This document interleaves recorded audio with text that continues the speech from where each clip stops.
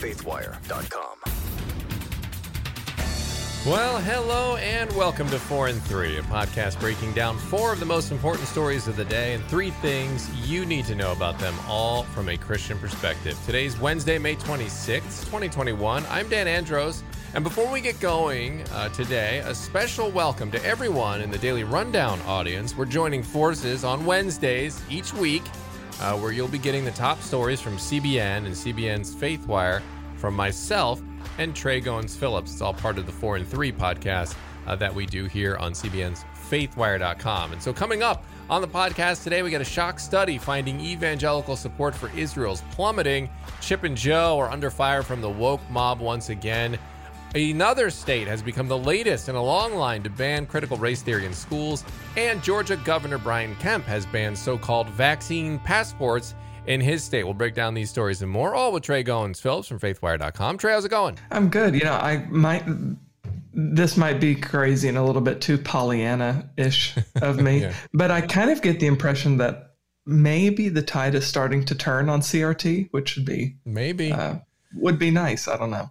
Yeah, I've had this term I've coined called the pendulum watch, and I just feel like after George Floyd, we talked about it yesterday, that just something shifted in the narrative, whereas like a lot of Democratic sort of far left activist things that they've been pushing for all of a sudden just became accepted in mainstream. Everyone's like, yeah, let's have that I'm just wondering when the pendulum will shift back to the middle a little bit more. And maybe this is a sign. So we'll see. But we'll have the details on all that and more.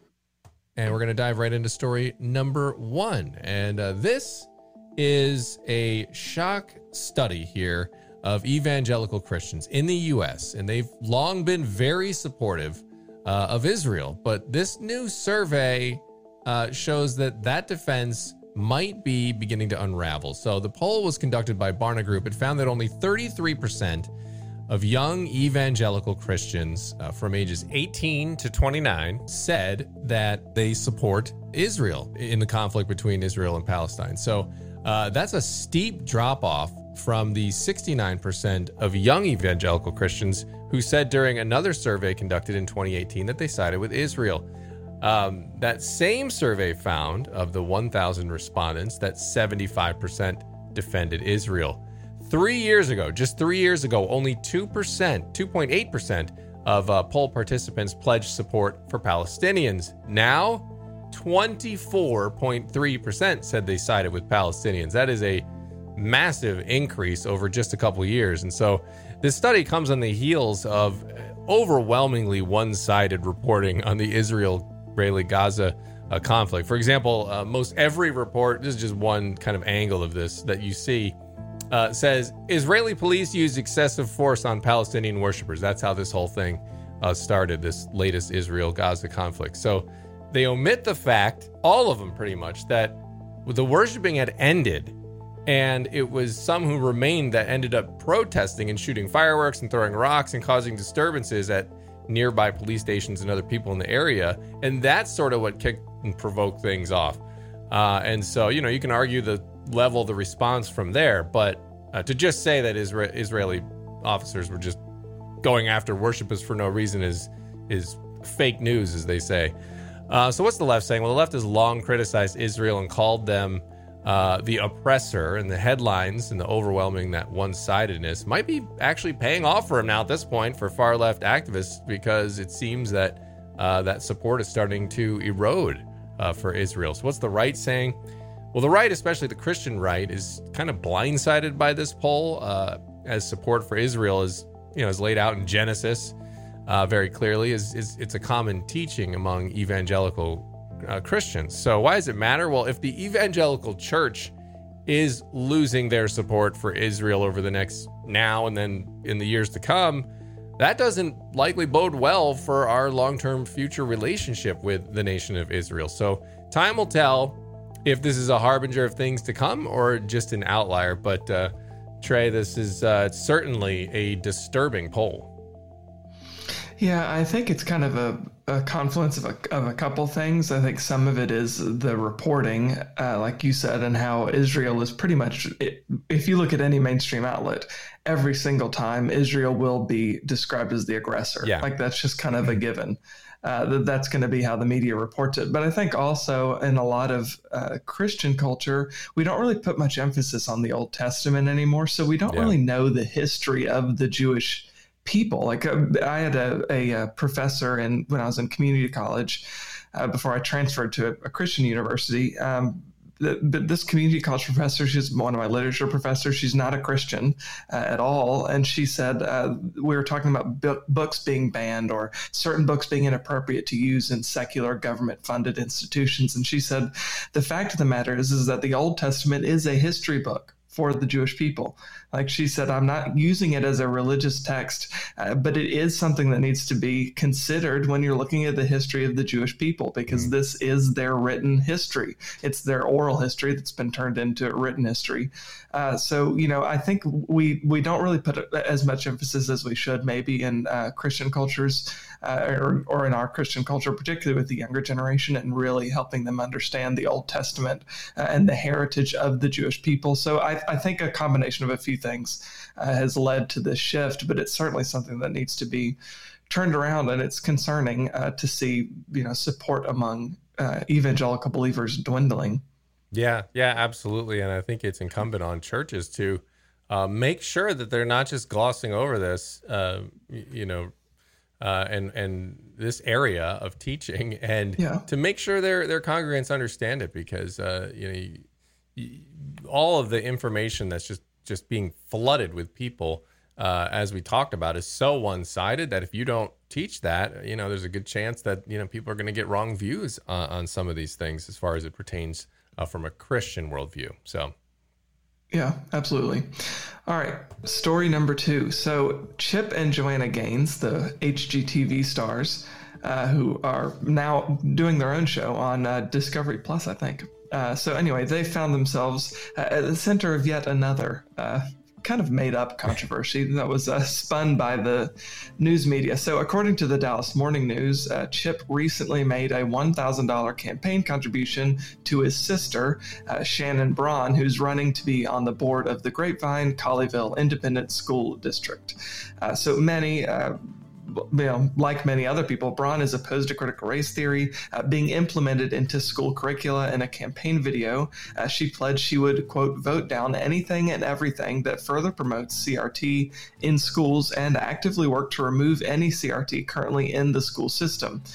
The Hill, as you can see in the screenshot if you're watching online, immediately ran a misleading headline writing that Chip and Joanna Gaines, quote, donated to a campaign against critical race theory in schools. So while the headline is technically true, it's not fair or accurate to interpret what happened that way. Really what happened is they made a political donation to a family member who happens to be conservative, who's running for the school board, and among many other things, she's opposed to critical race theory. It's his sister. I mean, wow, shocking news. Guy donates to his sister. Right. It's donated to a family member who's running for the school board. So she has, I would imagine, a whole host of positions. One of them happens to be in opposition to CRT. They did not donate directly to some sort of unknown campaign against just critical race theory. Right. And like you said, Dan, it's his family member, so seems an important thing to note there. So what's the left saying? Well, some leftist social media users immediately jumped at the opportunity to condemn the Gaineses. One person called it disgusting, while another said the couple can't accurately even define CRT. Quite the assumption there about the couple. Others said that they will boycott anything the Gaineses make or sell from now on.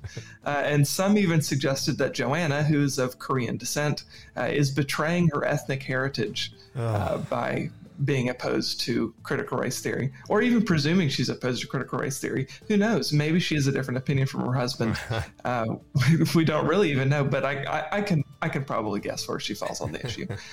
So what's the right saying? Well, conservatives are praising the famous couple for their contribution to Chip's sister, while also calling out the media for misrepresenting the donation, again, to his sister. One person called the news refreshing, while another added that they love them even more now. So why does it matter? Dan, I just think this is a perfect example of how the media will tweak the focus of the story just enough so that it says something completely different and will engender an even more divisive response because, it's technically true, but really not in the spirit of what actually happened. And good for the Gaineses for doing whatever they want to with their money because that's their business. The lesson I hope Americans are learning is that whether you're Democratic or Republican leaning, none of us should take the media's word really for anything. Like we've talked about yesterday, we need to be investigating and reading up on stuff on our own as best we can, because we should always assume that there's a bias or a motive behind the news that we're reading and the way that it's been reported to us. I mean, I'm looking at that headline, and in the context of what I'm dealing with today behind the scenes here with these, social media dings where they, slap a misinformation label on it. We talked about it yesterday. Here on this podcast, and then you see a headline like that. That's not what he did, as you said. Like, he didn't donate to a campaign against critical race theory in schools. There is no campaign against he donated to his sister, who, like you said, happens to have that view. I mean, that's just obnoxious. That breaking news, man donates and supports his family member. I mean, it's just insanity. But I think, like you said, they're just trying to divide. The media is just trying to divide. They know it's going to stir up clicks, and it's sad. It's sad and pathetic.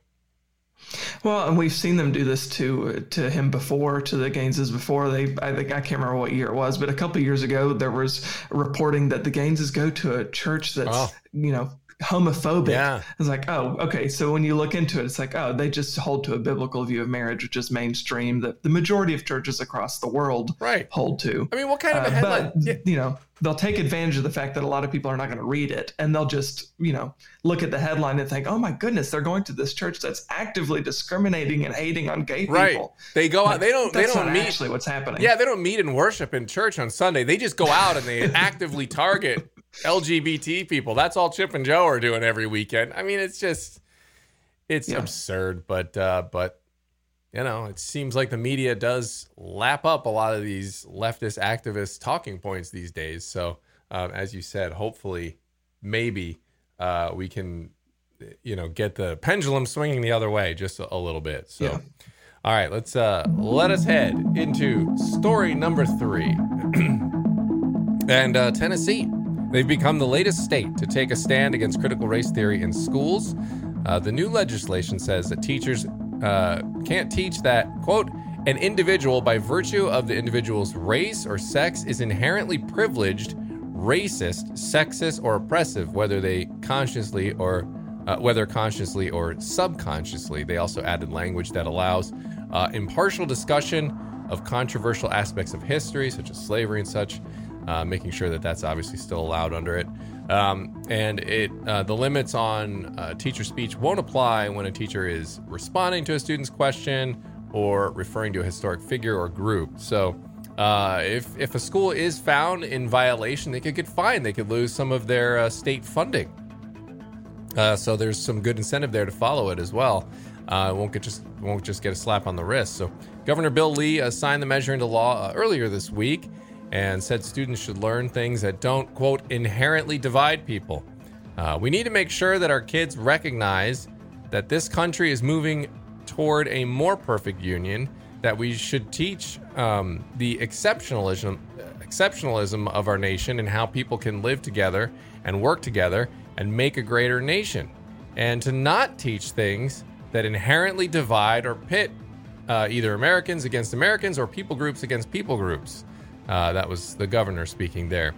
Similar proposals targeting the teaching of CRT, which Christian theologian Voddie Baucham and other critics call a worldview and a religion in and of itself, have been introduced in 16 states. Idaho and Oklahoma enacted laws this year as well. So what's the left saying? Well, the left's been kind of pushing CRT to have it in corporations, in schools, even in churches. And we've even seen some evangelical churches adopt this this idea as they, Matt Chandler is a pastor. That's one example that we have there. He's spoken of white privilege often. The SBC adopted a resolution on CRT and said, while acknowledging that, quote, critical race theory and intersectionality alone are insufficient to diagnose and redress the root causes of the social ills that they identify, which result from sin, these analytical tools can aid in evaluating a variety of human experiences. So that was the SBC kind of trying to include a portion of CRT there. So what's the right saying? Well, the right's been pushing back against this movement. Christopher Rufo has been a leading voice challenging CRT's inclusion in schools. Many prominent hosts on conservative sites have been speaking out on this issue. Dana Lash, one of them, in that area. Actually, she's in that town where Chip and Joe's sister is running. Voddie Baucham has been perhaps a leading voice on this front, especially when it comes to churches. And Trey and I interviewed Voddie recently about his new book, Fault Lines, which is must read on this issue. And you can check out that interview over on the CBN News YouTube page. So why does it matter?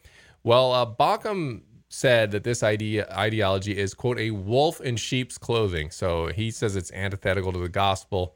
And, there's no grace there. There's no redemption there. There's no salvation. Yet by adopting it, it's going to automatically divide us.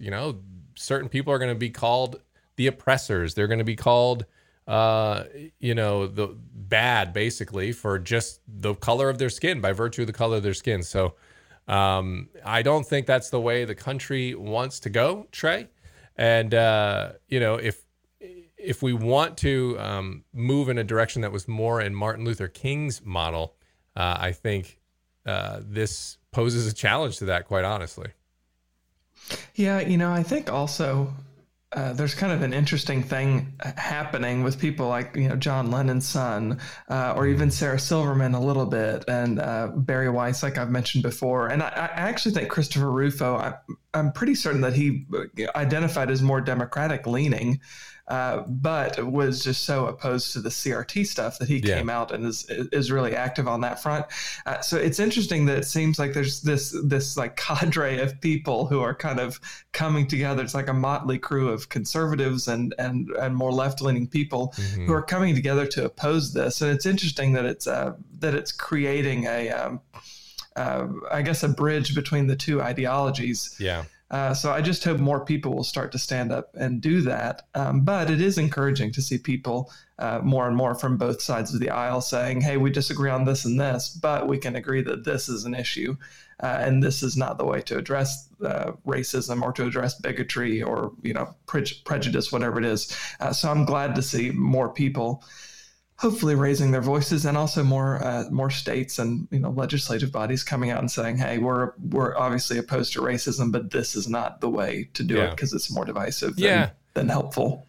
Yeah, and that seems to be the rub on a lot of it, is that it's nobody's against addressing racism. Everybody, sure, except for actual racists, don't want racism. But this approach just doesn't, especially from a Christian worldview, it does not appear to have, as Voddie says, any redemptive value to it, any grace component whatsoever. It's just hey, realize that you're bad and that you have privilege and you don't, and this is just the way it is, and then be an anti-racist, whatever that means. There's just no clear end in sight on that front, and so you just got to wallow in your either privilege or your oppressed state. So it just seems like it only serves to divide us. So.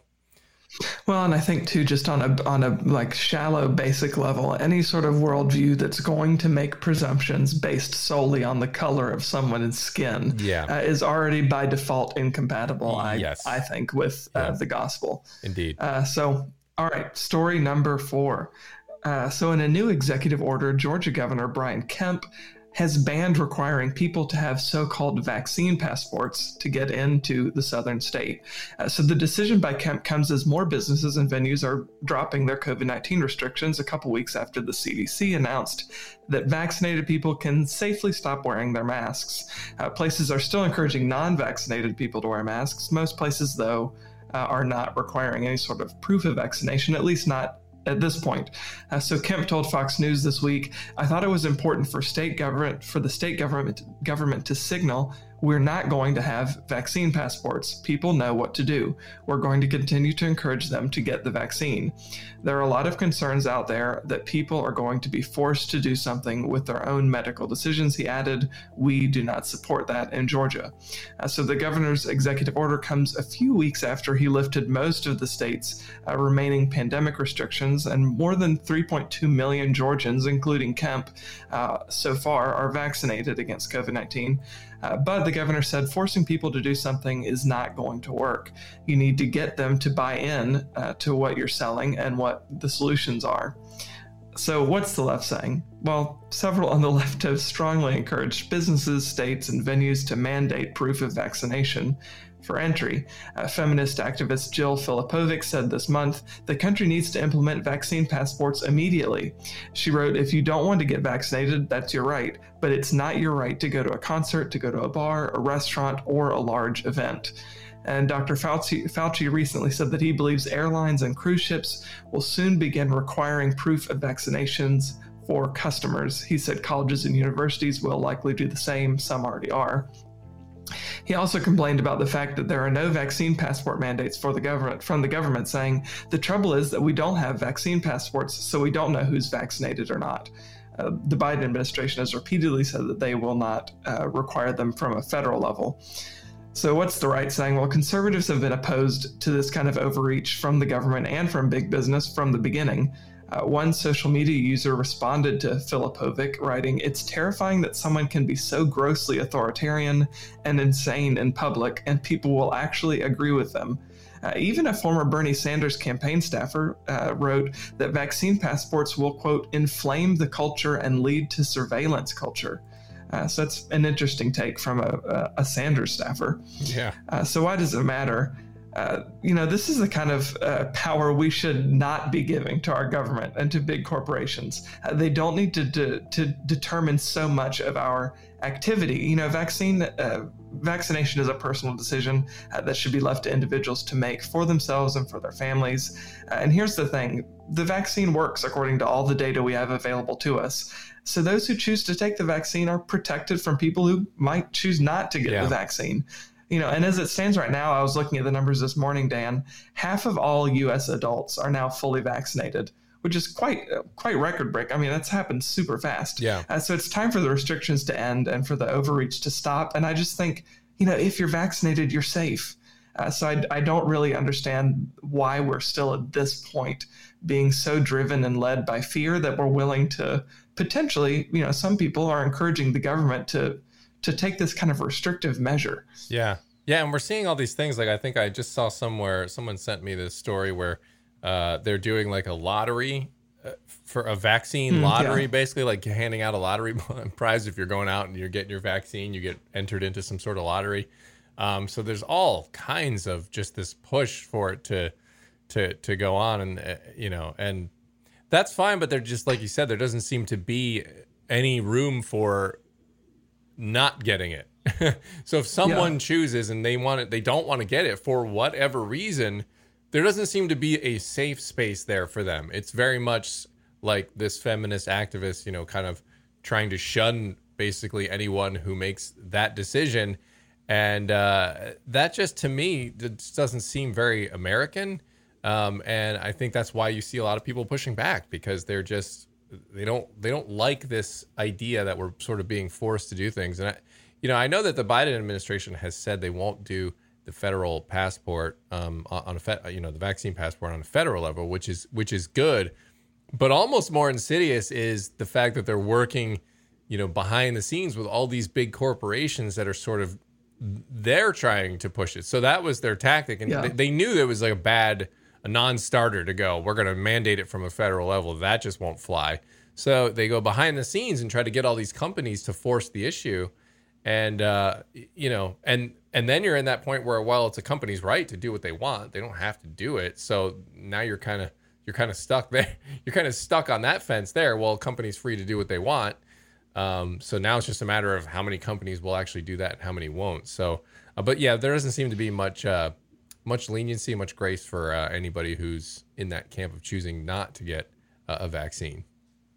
Yeah, and I have to say, good for Kemp, for not just for the executive order, but also for the fact that the reason behind it, that he said we need to convince people to buy in. He said it's our job, it's on us as government officials, as healthcare officials. Let's convince people, let's win them over to get the vaccine. Let's not try to force them into a corner, which I think is actually the effective way to convince people. And also, like you said, I think the frustrating thing, and maybe the it's kind of like the dirty secret here, is that the government knew, the federal government, the White House knew, we don't have to mandate it because big tech and big corporations are going to do all of that work for us. And it's kind of a loophole, like you said, because then they can say, well, that's a private business doing what they want to do. So, who are we to stop them? It's a frustrating game that a lot of our elected officials seem to be playing with this issue. Yes, indeed. All right, that's all the time we have for today's episode, which, by the way, today's episode being featured on the Daily Rundown over on cbnnews.com and will be every Wednesday. So thank you to everybody from the CBN Daily News Rundown podcast that's checking us out today. Appreciate that.